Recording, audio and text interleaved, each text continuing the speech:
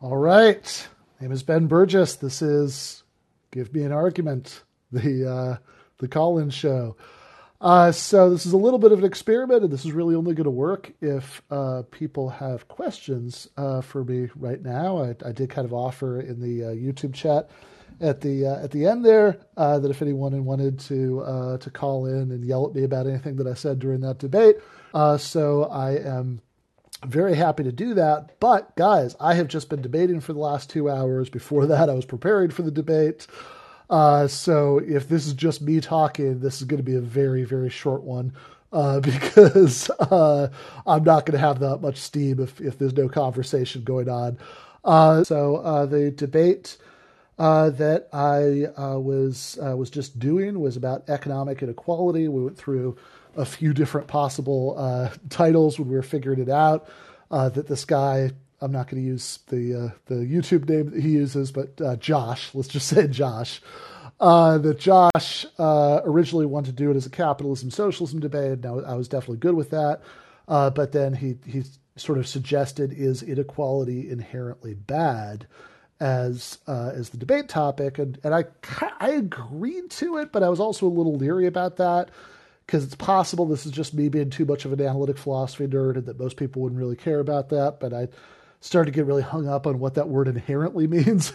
So does that mean that your sort of chain of values, the things that you care about, has to absolutely bottom out at equality? Is that really what I want to claim?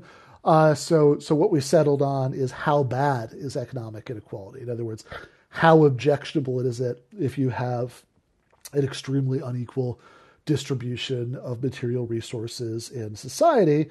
And of course, my view is, really, really bad, right? I mean, 90 to 95% of what I do is about trying to sort of achieve a society that's much less unequal, not perfectly equal in that sort of way, like the scene in Casino where Robert De Niro's character Ace Rothstein storms back into the casino kitchen to bawl out the chef because the muffins don't all have exactly as many blueberries in them. So not that kind of perfect, exactly as many blueberries in every muffin equality. If we live under a socialist society and I don't know, I'm still making more money from book sales than other people whose books aren't as good. I don't think that's unjust. But that's not a society that's not savagely unequal in the way that standardly contemporary capitalist societies are, where CEOs at large firms make hundreds of times the average salary of even sort of full-time workers with pensions and benefits and all that stuff. Never mind the sort of conditions of all the people who are underemployed, overemployed in the gig economy, stringing together gigs without health insurance, without any sense of job security, stressing out about money all the time. That I find completely unacceptable.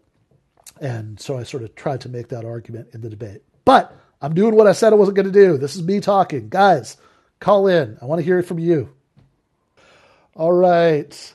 Antonio, what are you thinking? Well, one thing that I thought was kind of interesting, I'm trying to think exactly how to phrase this, but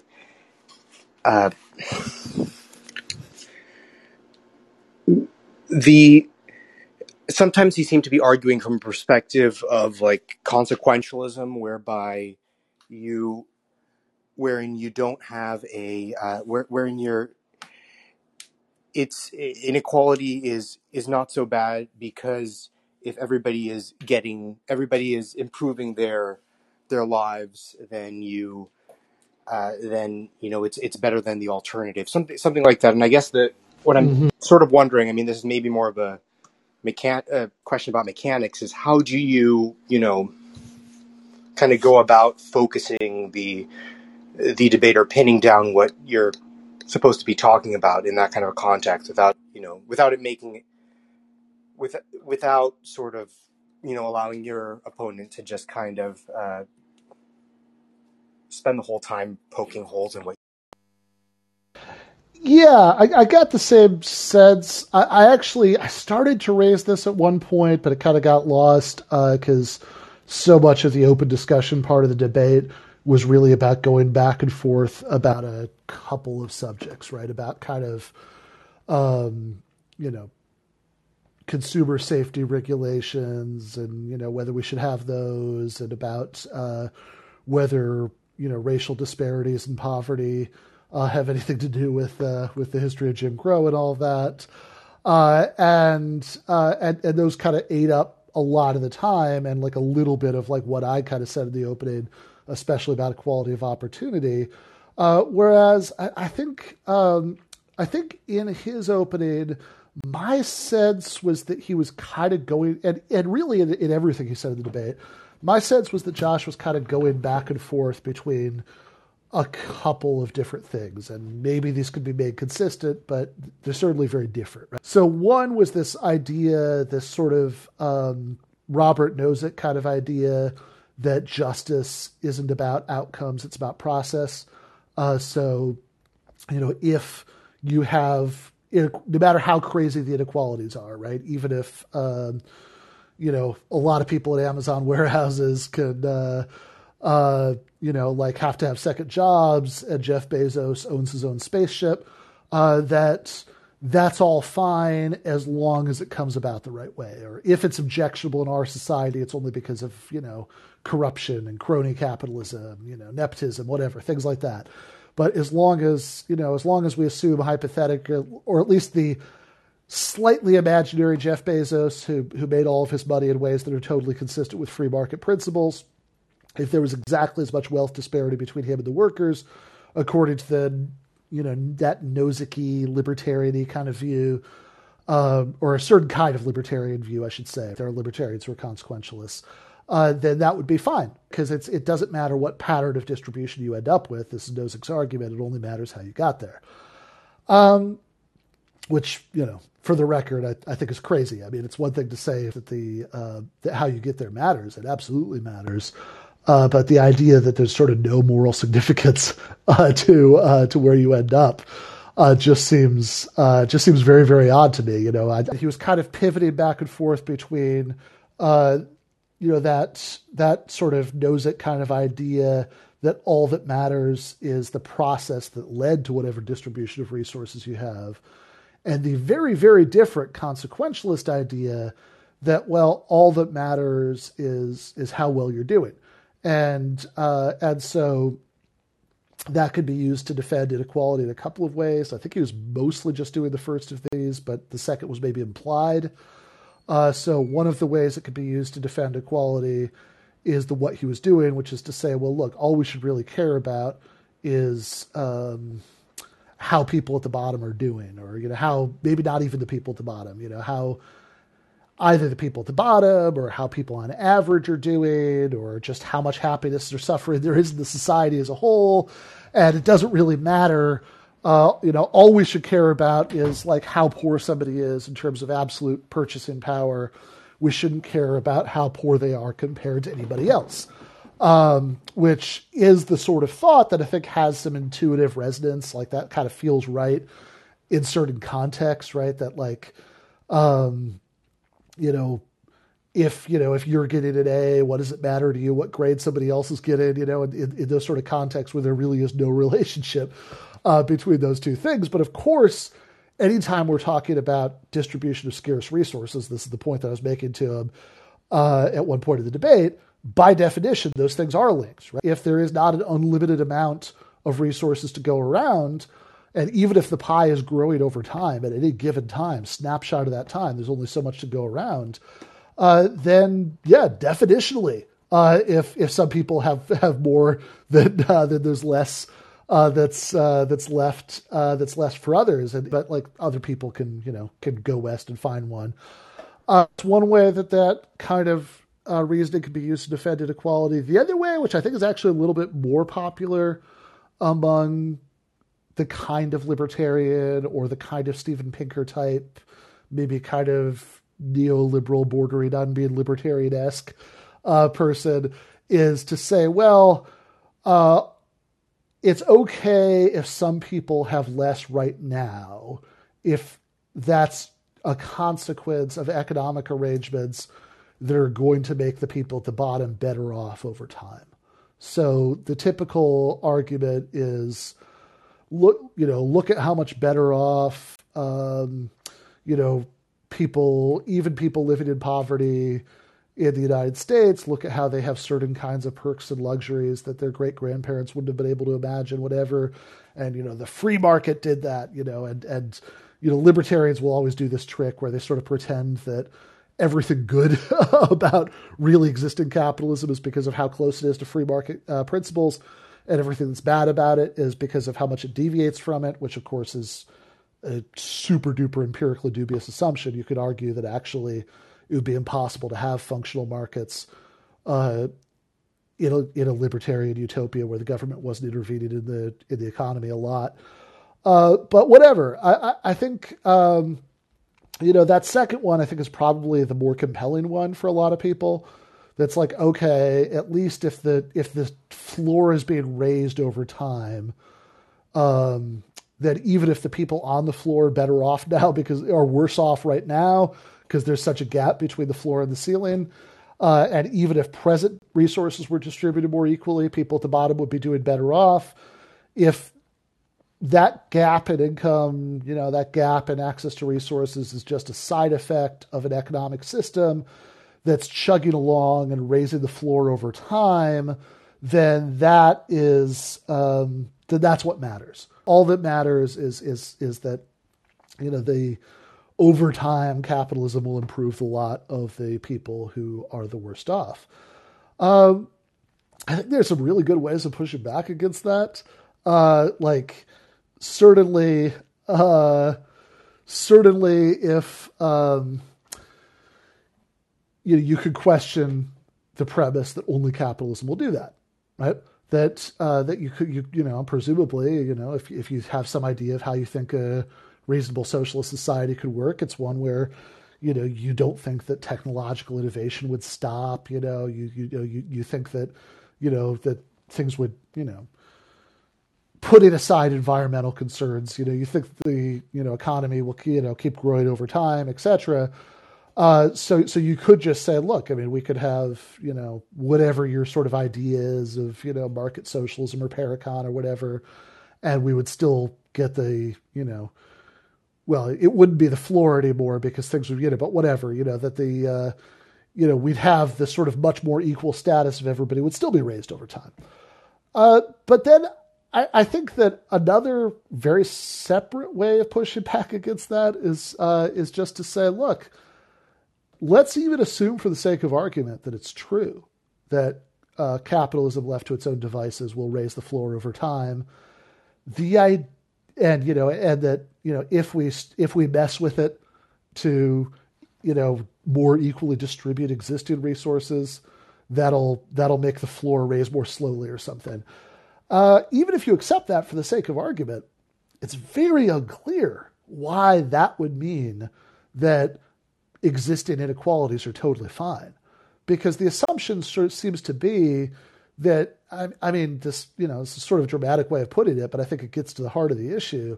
Like, it's just fine to offer up the current generation of poor and working people as a human sacrifice for the sake of future progress. They're way worse off than they would be if we distributed existing resources more equally. But all that matters is that other poor people in the future are going to be doing better off because of this. And even if the premise is true, it seems just kind of crazy that you would think that that's just wit without saying that made it all worth it. Because even if you want future generations to do well and to do better, then when that's fine. But I mean, like, people who are alive right now count too. And it seems like the structure of this is just this really, you used the word consequentialism earlier, this really like sort of unsophisticated, kind of brutal kind of consequentialism. Like, hey, we can push the fat man onto the trolley tracks and it's fine because all that matters is that only one guy is dying instead of the 5 workers, repairmen on the tracks who would have died earlier. We could yeah, you were saying, Antonio? No, just I was just going to make a dumb joke. I was going to say that, or it's saying that it was all right to push the fat man onto the trolley tracks because there were people that were going to show up further down the line.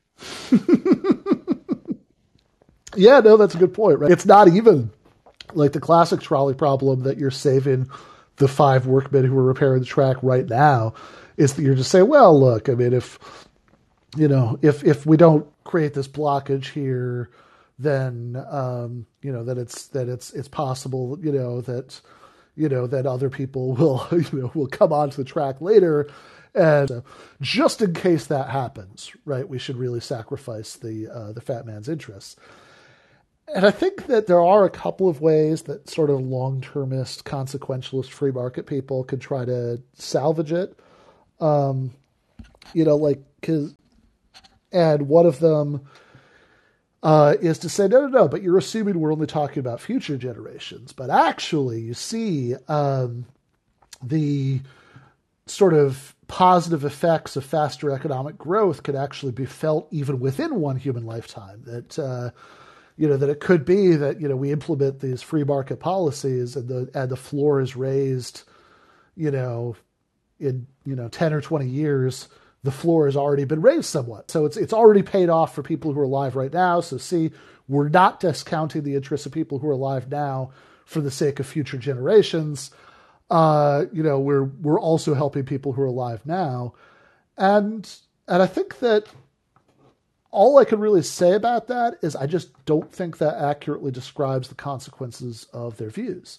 So one really clear way to think about it is the medical innovation argument. So a lot of times defenders of free market healthcare will say, hey, whatever bad consequences you might think that there are to treating healthcare as a commodity, they're all balanced out by the fact that as long as health insurance is a commodity, and so we have this market system that has these great material incentives for innovation, then we're going to get more medical innovation over time. That medical innovation would really slow down a lot if there weren't any countries in the world that had market healthcare like the United States does now. And look at how much innovation happens in the United States as opposed to other countries that have socialized medicine. And of course, empirically, I don't think that that's true. I think that, there is a disproportionate amount of medical innovation that happens in the United States. It's mostly happening in government labs. Certainly at least government funded ones, even if it's private companies who get the research grants. That the National Institute for Health, the NIH in the U.S. spends a lot of money on this stuff.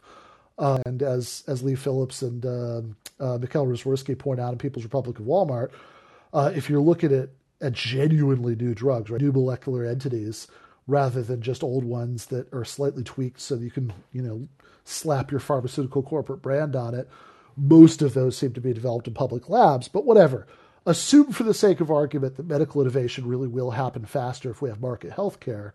It's certainly not true that you're not sacrificing the interests of lots of people now for that innovation later. I mean, if some people aren't going to get preventive medicine in the next 10 or 20 years, they're just going to die in the next 10 or 20 years. Right? Or like, think about the infant mortality rates in countries with the socialized medicine versus in the United States.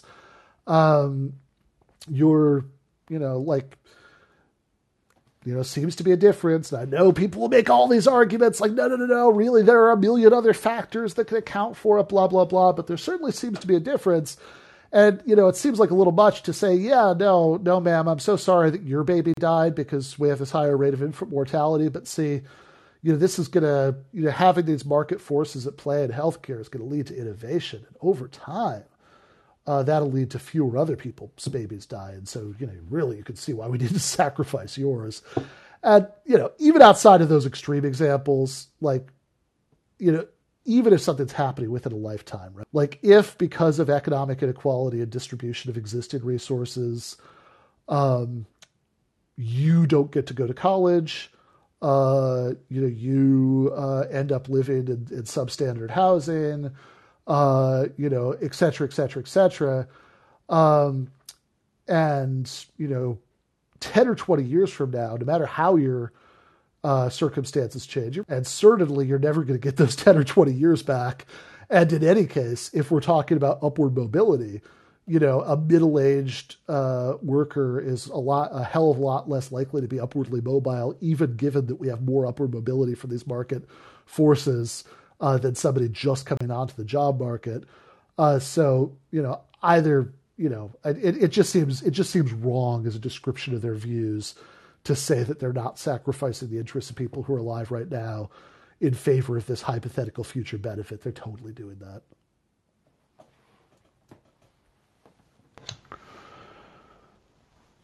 All right. It's also funny, to your point about the medical innovation and stuff, it always cracks me up since we have only the third highest life expectancy in the Americas, despite being by far the wealthiest country per capita. That we lag behind Cuba. Yeah, It that's cracks me up that like they yeah. talk about like the horrors of socialized medicine. I mean, yeah, Cubans are not unhappy with their situation. Well, not their medical situation. Yeah. There might be lots of other things they're unhappy about, but they're they're certainly very open about that. Yeah. yeah, for sure. But they're not unhappy. The average Cuban's complaint about life in Cuba is not that there are too many doctors. No, it's not. It's not that. Yeah, the socialize that they don't have a choice of what doctor to go to or whatever thing they complain about. Yeah. Yeah, which of course the choice thing always drove me crazy. During the Democratic primaries. Oh yeah, because this it's was the choice of what not to get covered. yeah. Well, because this was just constantly brought up, right? That like, the other candidates would say, "Oh, see, Senator Sanders, he wants to force you to be on this government plan, but I wanna give you choice." And quite apart from everything else that's wrong with that, like the idea that this is the kind of choice that really matters to most people.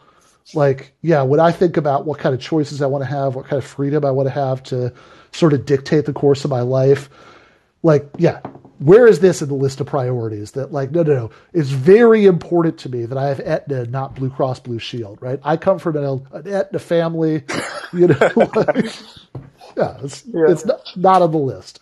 Like, the things that actually matter to people are like, hey, could I quit this job that I hate and go back to school? Or am I going to be stopped from doing that because I'm worried that if I do that, my family won't have health insurance?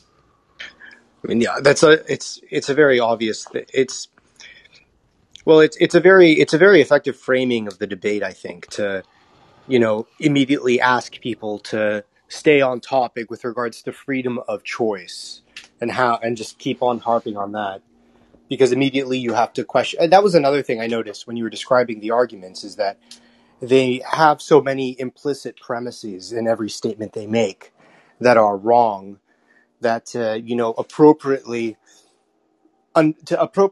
like address any of the points they're making, you oftentimes have to like say, well, so these are like 5 things that need to be true in order for this to even be the question at hand.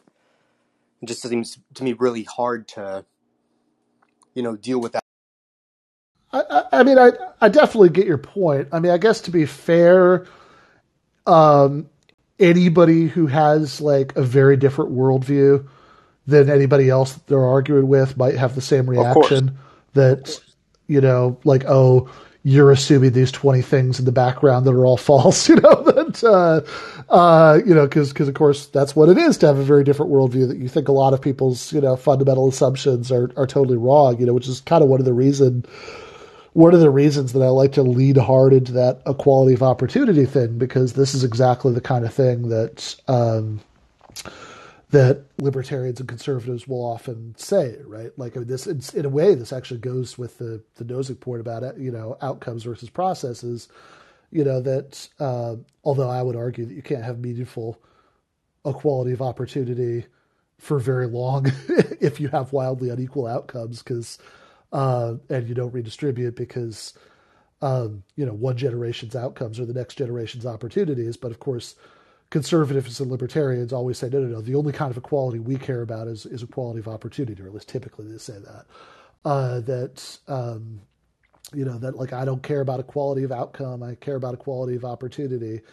And which is why I think, that's a way you can kind of latch on to sort of their concepts and say, well, hey, is there something I can do here? Because let's think about equality of opportunity, right? Like, and actually, that was interesting from tonight that Josh never quite said whether he believes in some sort of principle of equality of opportunity. It seemed like no, but he hedged it in an interesting way, right? But he never, I think the strongest point he made about this is, look, there are clearly forms of discrimination, forms of, of like unequal outcomes that we think are unfair, not because they're based on things that aren't under our control, but because they're based on things that we don't think should matter. I think that, the religion example is a great one there, or, whatever. I mean, you could, you go to lots of examples. If you have laws against, if you have laws against, against, interracial marriage, it could be that, it's totally, up to you whether you end up, dating and then eventually, marrying only people of your race or not. But because we think it shouldn't matter, we think it's unfair to discriminate in handing out marriage licenses based on that. So I think that's a totally fair point, but I think I never felt like I got a clear answer. I'm not sure how clear an answer I got. Let me just say that to the question of whether he believes that a thing that could make it unreasonable to have different outcomes is the fact that those different outcomes stem from factors over which we don't have control. That, in other words, like, okay, fine, there could be other reasons why, inequalities could be unjust. In fact, I listed off a bunch of them in the opening, but do you at least acknowledge that a reason why, a good reason to object to an inequality is that it's based on something that's totally outside of your control, and that seems like a good reason why something shouldn't matter in terms of distribution. I would say in general, conservatives and libertarians are very likely to say, and often say, that they don't care about equality of outcome. Even there, though, it's very strange to me, because how could anybody who believes in equality of opportunity at any level really support or oppose things like universal free college? For universal free college is a perfect example. It's like, you're clearly, if you want to give everybody a shot and then whatever, they can squander their shot, right? I mean, they're certainly going to have a much better shot if they're not deprived of the ability to go to college and then some professional school, because. Yeah, it seems ridiculous that you would decide that immutable characteristic that has nothing to do with merit is allowed. I mean, like, the one time I've really gotten into it with libertarian friends, he actually usually led me down a path of like some weird belief, like a belief in intergenerational merit or something like that. Though also that would also take me to the belief, like, I don't know how anybody can really justify, from like, from a justice perspective, the idea that inheritance is a.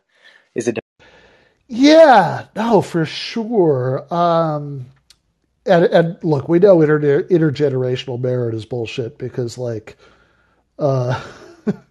every prominent case of some somebody from some family where the like the father is like a super successful politician or real estate magnate or whatever. The kids are always just worthless little shits, right? Like that's like a law of nature, that, like, you have the difference between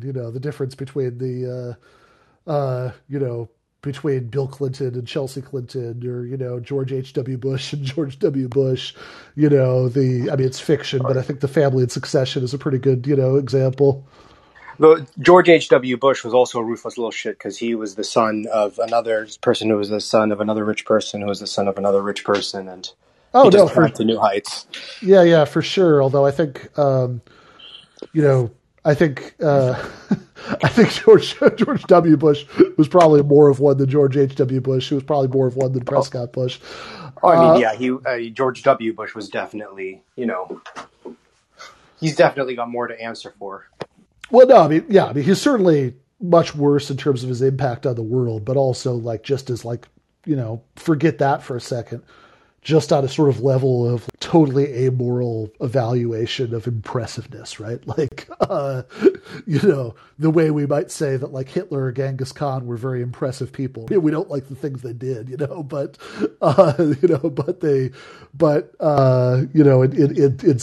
from some bizarre amoral perspective, you can kind of see it's like, oh, well, yeah, I mean, well, from that standpoint, you could say like Fred Trump and Donald Trump. Yeah, no, for sure. And then, my God, I mean, Donald Trump to like Eric and Don Jr. God, yeah. Because he makes they make him look like a truly self-made man.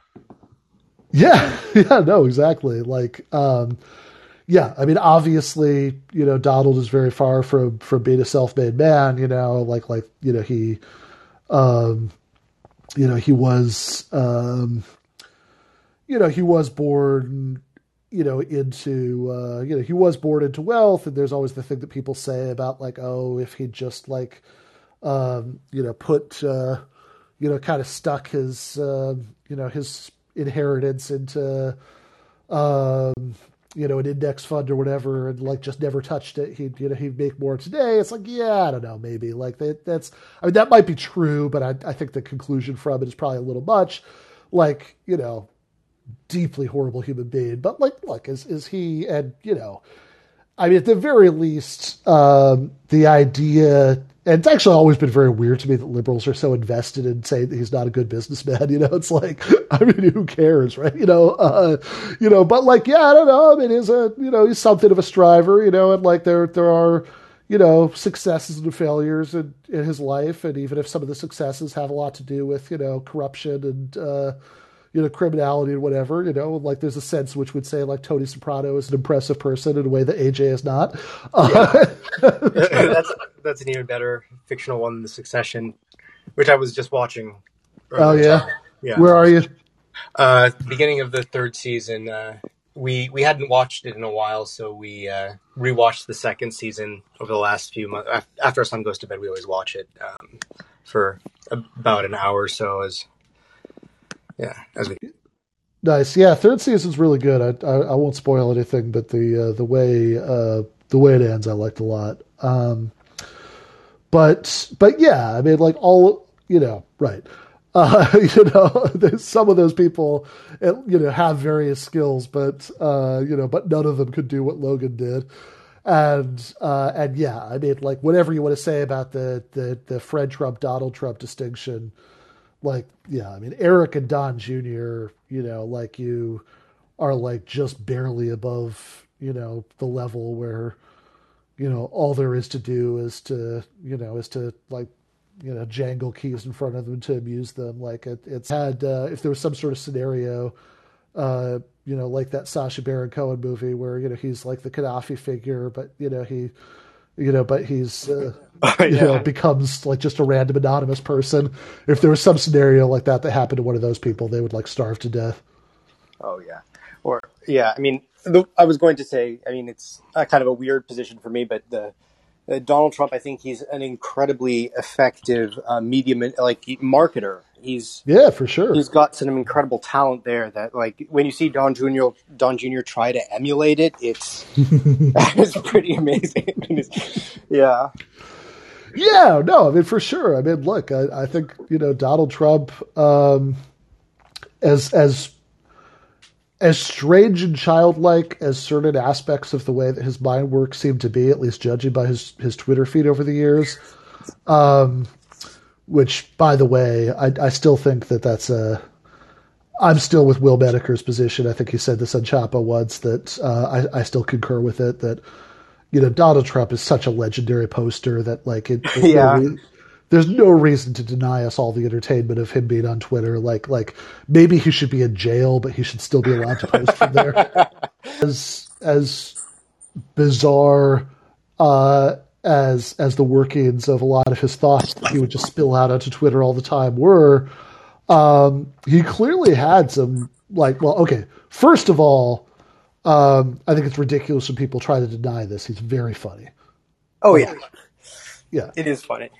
I mean, he's an immensely talented like insult comic, and and I think you should just grant that. I remember actually one of the very first conversations I ever had with Michael Brooks was about that. And we both admitted that we were amused by Trump as a insult comic. Like the way he like tore through the Republican field in 2016. Uh, like just eviscerated, Jeb and Rubio and all those other people. Was a wonderful thing to behold. And even if it had a horrific consequence, but also I think he does have a real, like, I don't know how much of it is just kind of visceral or whatever, but I think he does have some very good like political instincts, right? And Oh yeah. Yeah. Well, I mean, the way he balanced, he knew that the whole Tea Party philosophy of like the stated philosophy was not what the base believed. With like he was willing to just sort of sound a little bit like anti corporate, anti capital, and how to cozy up to Bernie after his loss was a foregone conclusion. Like that was extremely well played.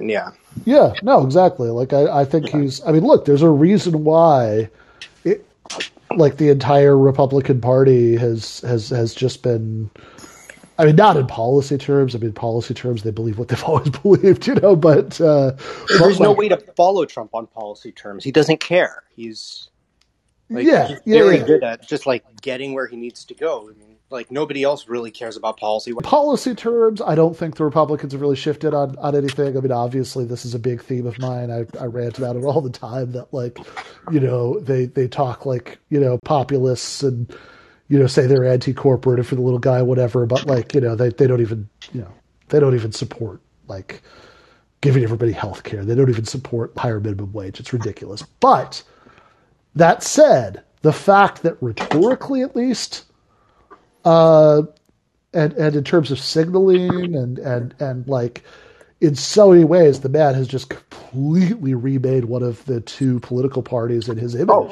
yeah. I mean, like that's just the Trump party now. Oh, it's completely they absolutely are all doing their impressions of him. I mean, there's like very few of them that actually get it right. And when you see somebody like Josh Hawley try to do it, it's just kind of funny or especially somebody like, like Ted Cruz or like Charlie Kirk, who's not like not an elected official, but his former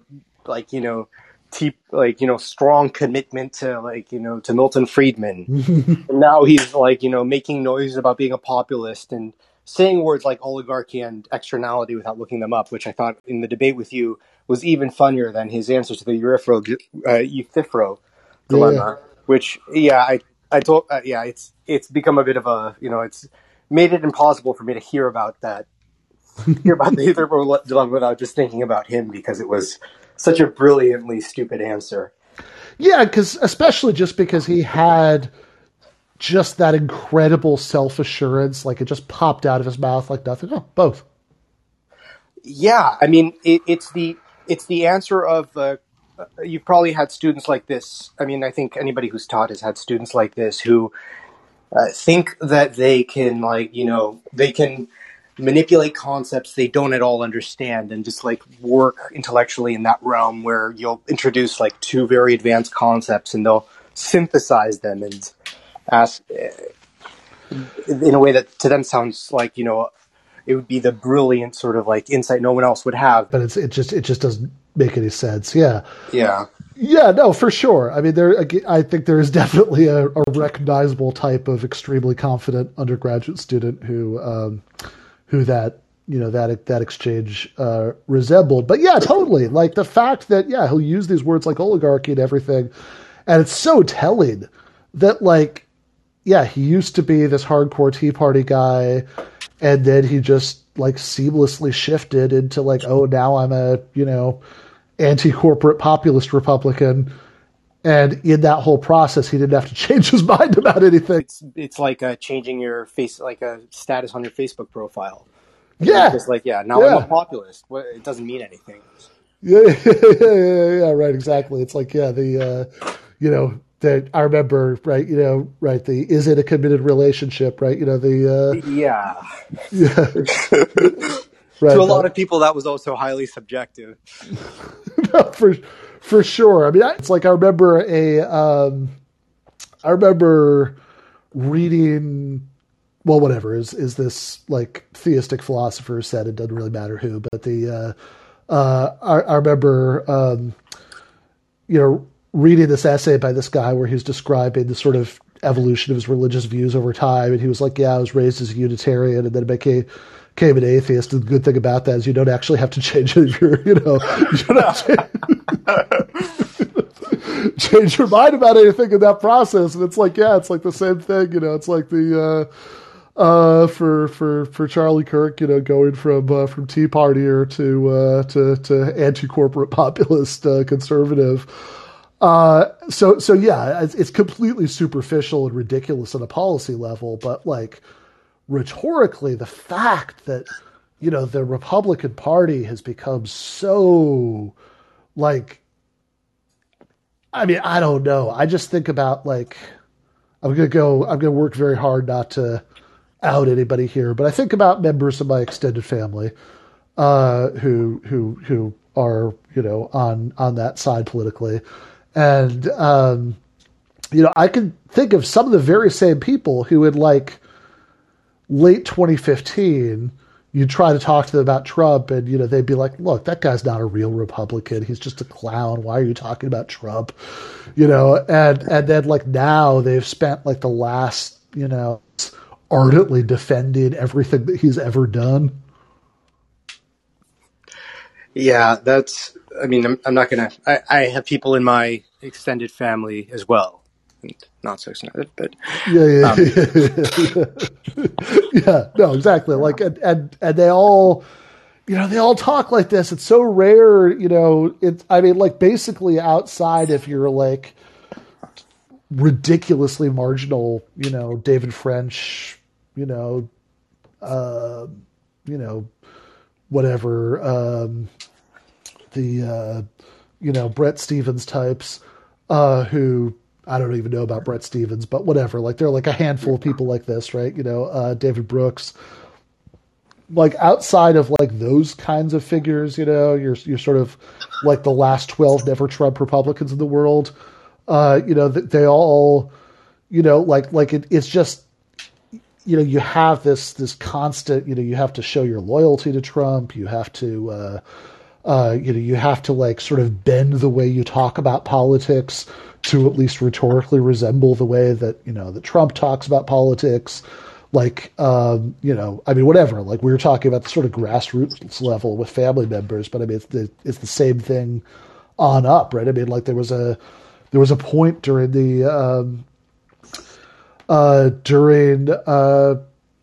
actually at the 2016 Republican convention, Ted Cruz made a big deal about not endorsing Trump. Vote your conscience. Yeah. I was surprised Samantha Bee didn't have him on as well. Yeah, exactly. He could have been on with Glenn Beck. Like he made this like big showy gesture of not endorsing Trump at the convention. He said, he said that he's not in the habit of, endorsing people who insult his family. Cause remember during the primary. Oh, I forgot about that part. That makes his like endorsement, like his putting out that video of him like doing phone banking for Trump right before the Access Hollywood tape so much funnier. Yeah, because during the primaries, there was a point where he went after his wife. Keep Heidi's name out of your dirty mouth. Yeah, exactly. And then actually the day that Trump crossed the delegate threshold to clinch the Republican nomination, that day, Trump's made a comment about how Rafael Cruz, Ted's father, was involved in the Kennedy assassination.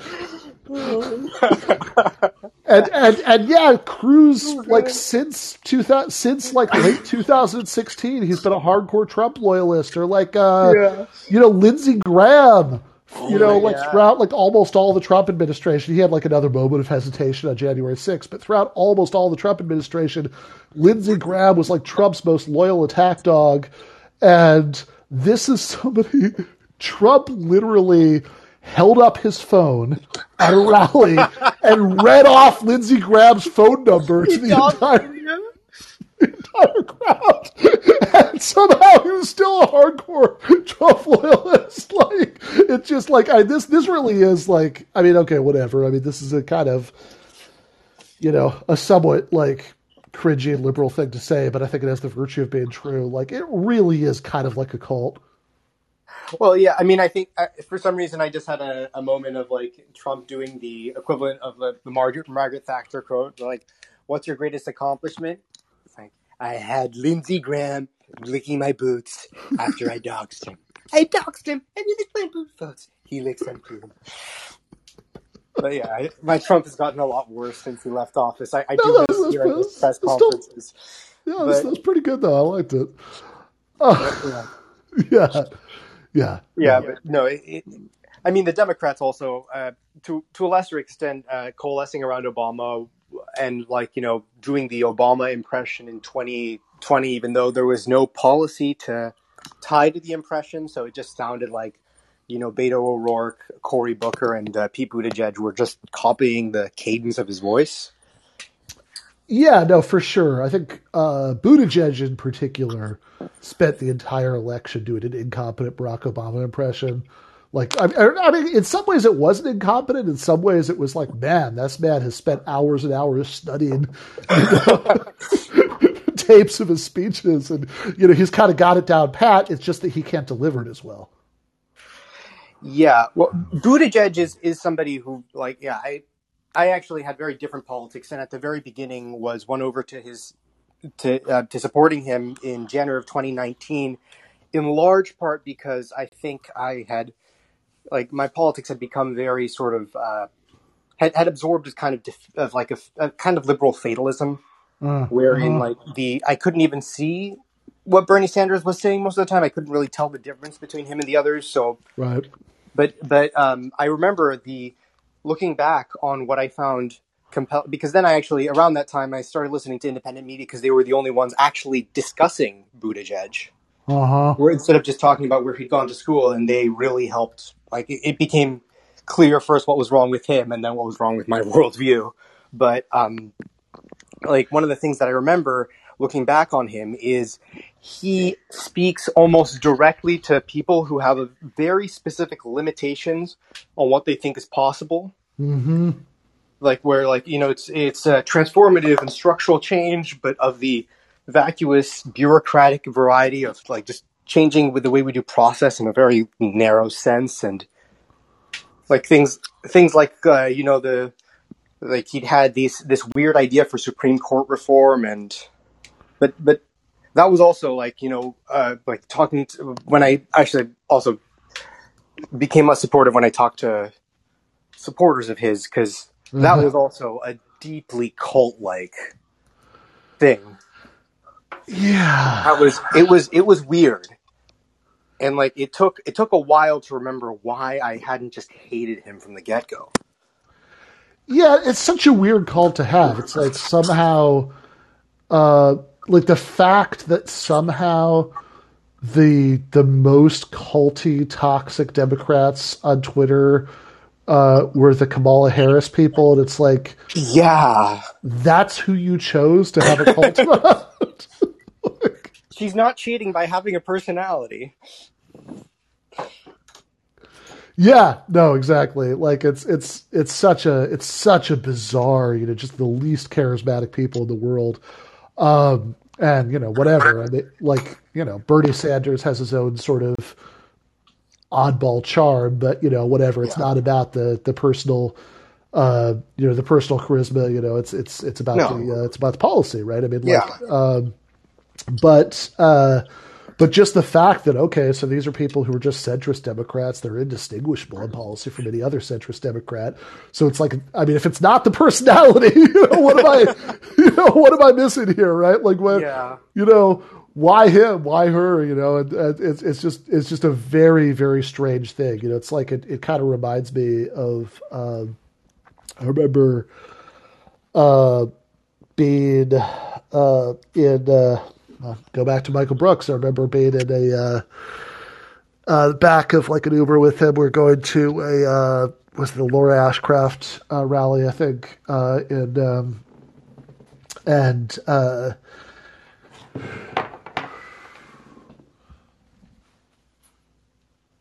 we were and in the you know and we're talking about Elizabeth Warren, because she was having her moment then, and of course look, obviously in policy terms she's much better than these other people that we were talking about. Well, she was at first. Yeah. She definitely got worse over time. She tried to triangulate in a really sketchy way on Medicare for all. But whatever. I mean, I think I'm perfectly fine with acknowledging. There are lots of reasons to be very mad at Elizabeth Warren that are good reasons, but I'm perfectly happy acknowledging that that her policy preferences probably are genuinely, better, at least as a matter of degree, than these other people are talking about. But like the point I remember of that conversation was just like the fact that so many like academics and media types liked Elizabeth Warren. And it's like, okay, what's the special appeal about Elizabeth Warren to you? And I know it's not it's like what, like you just like the Bernie Sanders program, but a little bit watered down, right? I mean, like what's the thing? And it's like, well, a lot of the appeal is that she reminds them of themselves. Yeah. Like we all lie to get our academic jobs. Sorry. Well, maybe not that part. I didn't really care about that much, but I did think it was funny how much she cared about it, and her supporters. I got called racist by a bunch of them for poking fun of her. But anyways, Yeah. Well, no comment. But putting aside that issue, I think that it's just I think just the fact that she managed to project this aura of being this kind of very earnest professional type who is like really going to do her homework, like the fact that she called those like 5-page Medium posts plans, right? Like, she put out a plan, and it's like, whatever, this is just a blog post, right? Like, but the fact that she used that branding, right? That's like, oh no, she does, she has these plans, that like, I think like really appealed to a certain kind of professional managerial class meritocrat. And the problem is, and I think that like probably some of the Kamala Harris and Pete Buttigieg appeal, with much worse politics is similar. But the problem is, right. These people remind you of yourself. The problem is they also remind everybody else of you. Yeah. And there's a reason we're not outing myself as, well, definitely somebody who's in academic circles, though. There's a reason we're not very popular. No, exactly, right? Like, like most people don't say, oh, that person reminds me of a hard, of a junior professor whose tenure application file is really in order. Man, I want to follow that person to the gates of hell, right? Like that's not the typical human reaction to that stuff. Like, God, yeah, it really is. Well, there's also, I think, David Griscom talked a lot about this, the difference between sympathy and solidarity. And I think the difference between Warren and Sanders was 100% that, where like Sanders was about empowering the people, but Warren was about being like a benevolent overlord. Yeah. I mean, I think there probably is something to that. That there's a kind of there's a appeal that's based on being in this better class position, and there's this sense, even if some of the policy details are actually similar, but there's this much greater sense of sort of technocratically guiding the ship in the right directions and see this will really benefit all the ordinary people, right? That like I have a plan, and my plan will help you. And I'm serious about this policy details. Whereas I think that if with Sanders, there was at least, and I don't want to exaggerate too much. I think a lot of these are matters of degree. But with Sanders, I think that there was an extent, at least, to which he was really emphasizing, the idea, of in the Griscom distinction of solidarity, of that like. Not me, us, that like the original meaning of that phrase, political revolution, before it just sort of, there was some semantic drift and eventually it just kind of meant like, the Bernie movement or something like that. Right. But like, the original meaning when he first started using that phrase was the idea that it's not enough to elect me, that in order to achieve this political platform, we're going to have this unprecedented level of grassroots mobilization in order to shake up existing power structures and sort of pressure them into into granting this program. I mean, that was his plan for that. I mean, it was to just pressure it from the outside, which is a much more realistic plan than like, it reminded me of like, I don't know if you play much chess. Not a little bit. I mean, I think, I'll go through phases where I play a little bit more, and I'll go through phases where like I like play my brother once a year, and I'm like, oh shit, I really need to do this more. But what were you going to say? Oh well, no, just that like I'm not a expert or master or anything, but I do remember there's this conception of what a chess master does, and there's what an actual chess master does. And the conception is usually this idea of being 10 moves ahead. But if you have a plan that requires your opponent to react in specific ways, and it's going to go for 10 moves, then unless you're literally like Magnus Carlsen, it's a really stupid plan.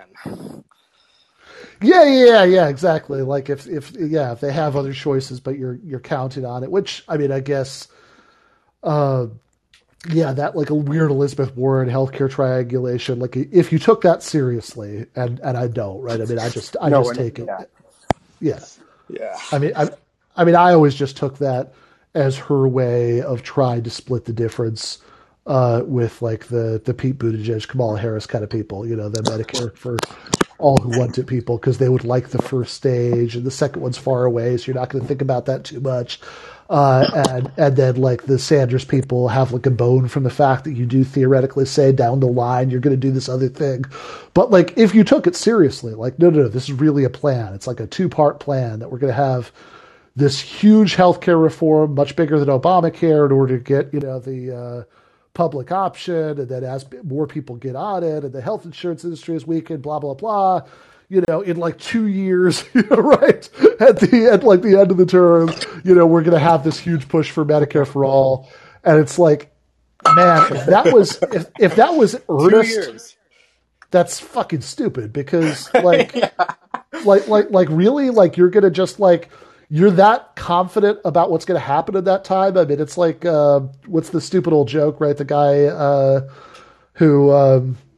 The king is going to have him killed, and he manages to get a stay of execution. He says that he'll be. The king agrees that he'll postpone the execution for a year, and if at the end of that year he's taught the horse how to sing, then he won't execute him at all. And he's telling this to like, what is it, like his rabbi or something, and the rabbi says, what's the point of that, right? I mean, the horse isn't going to learn how to sing. It's like, look, it's a year. Anything could happen in a year, right? Like, I could die, the king could die, God knows, the horse will learn how to sing, it's like, this idea that you can just confidently predict everything that's going to happen politically over the course of years in between the two phases of this stuff. Never mind. You're going to like think about how big a fight Obamacare was, that you're going to do this twice within one term. I mean, if she seriously believed that, that doesn't speak well of her. But all right, guys, as much as I enjoy Thank you. trashing all of the Debs, I think I probably should hang it up for tonight. But this was great. I really enjoyed this. This is exactly the kind of thing that I wanted for doing the show. So thank you, Antonio. Thank you all for listening. Left is best.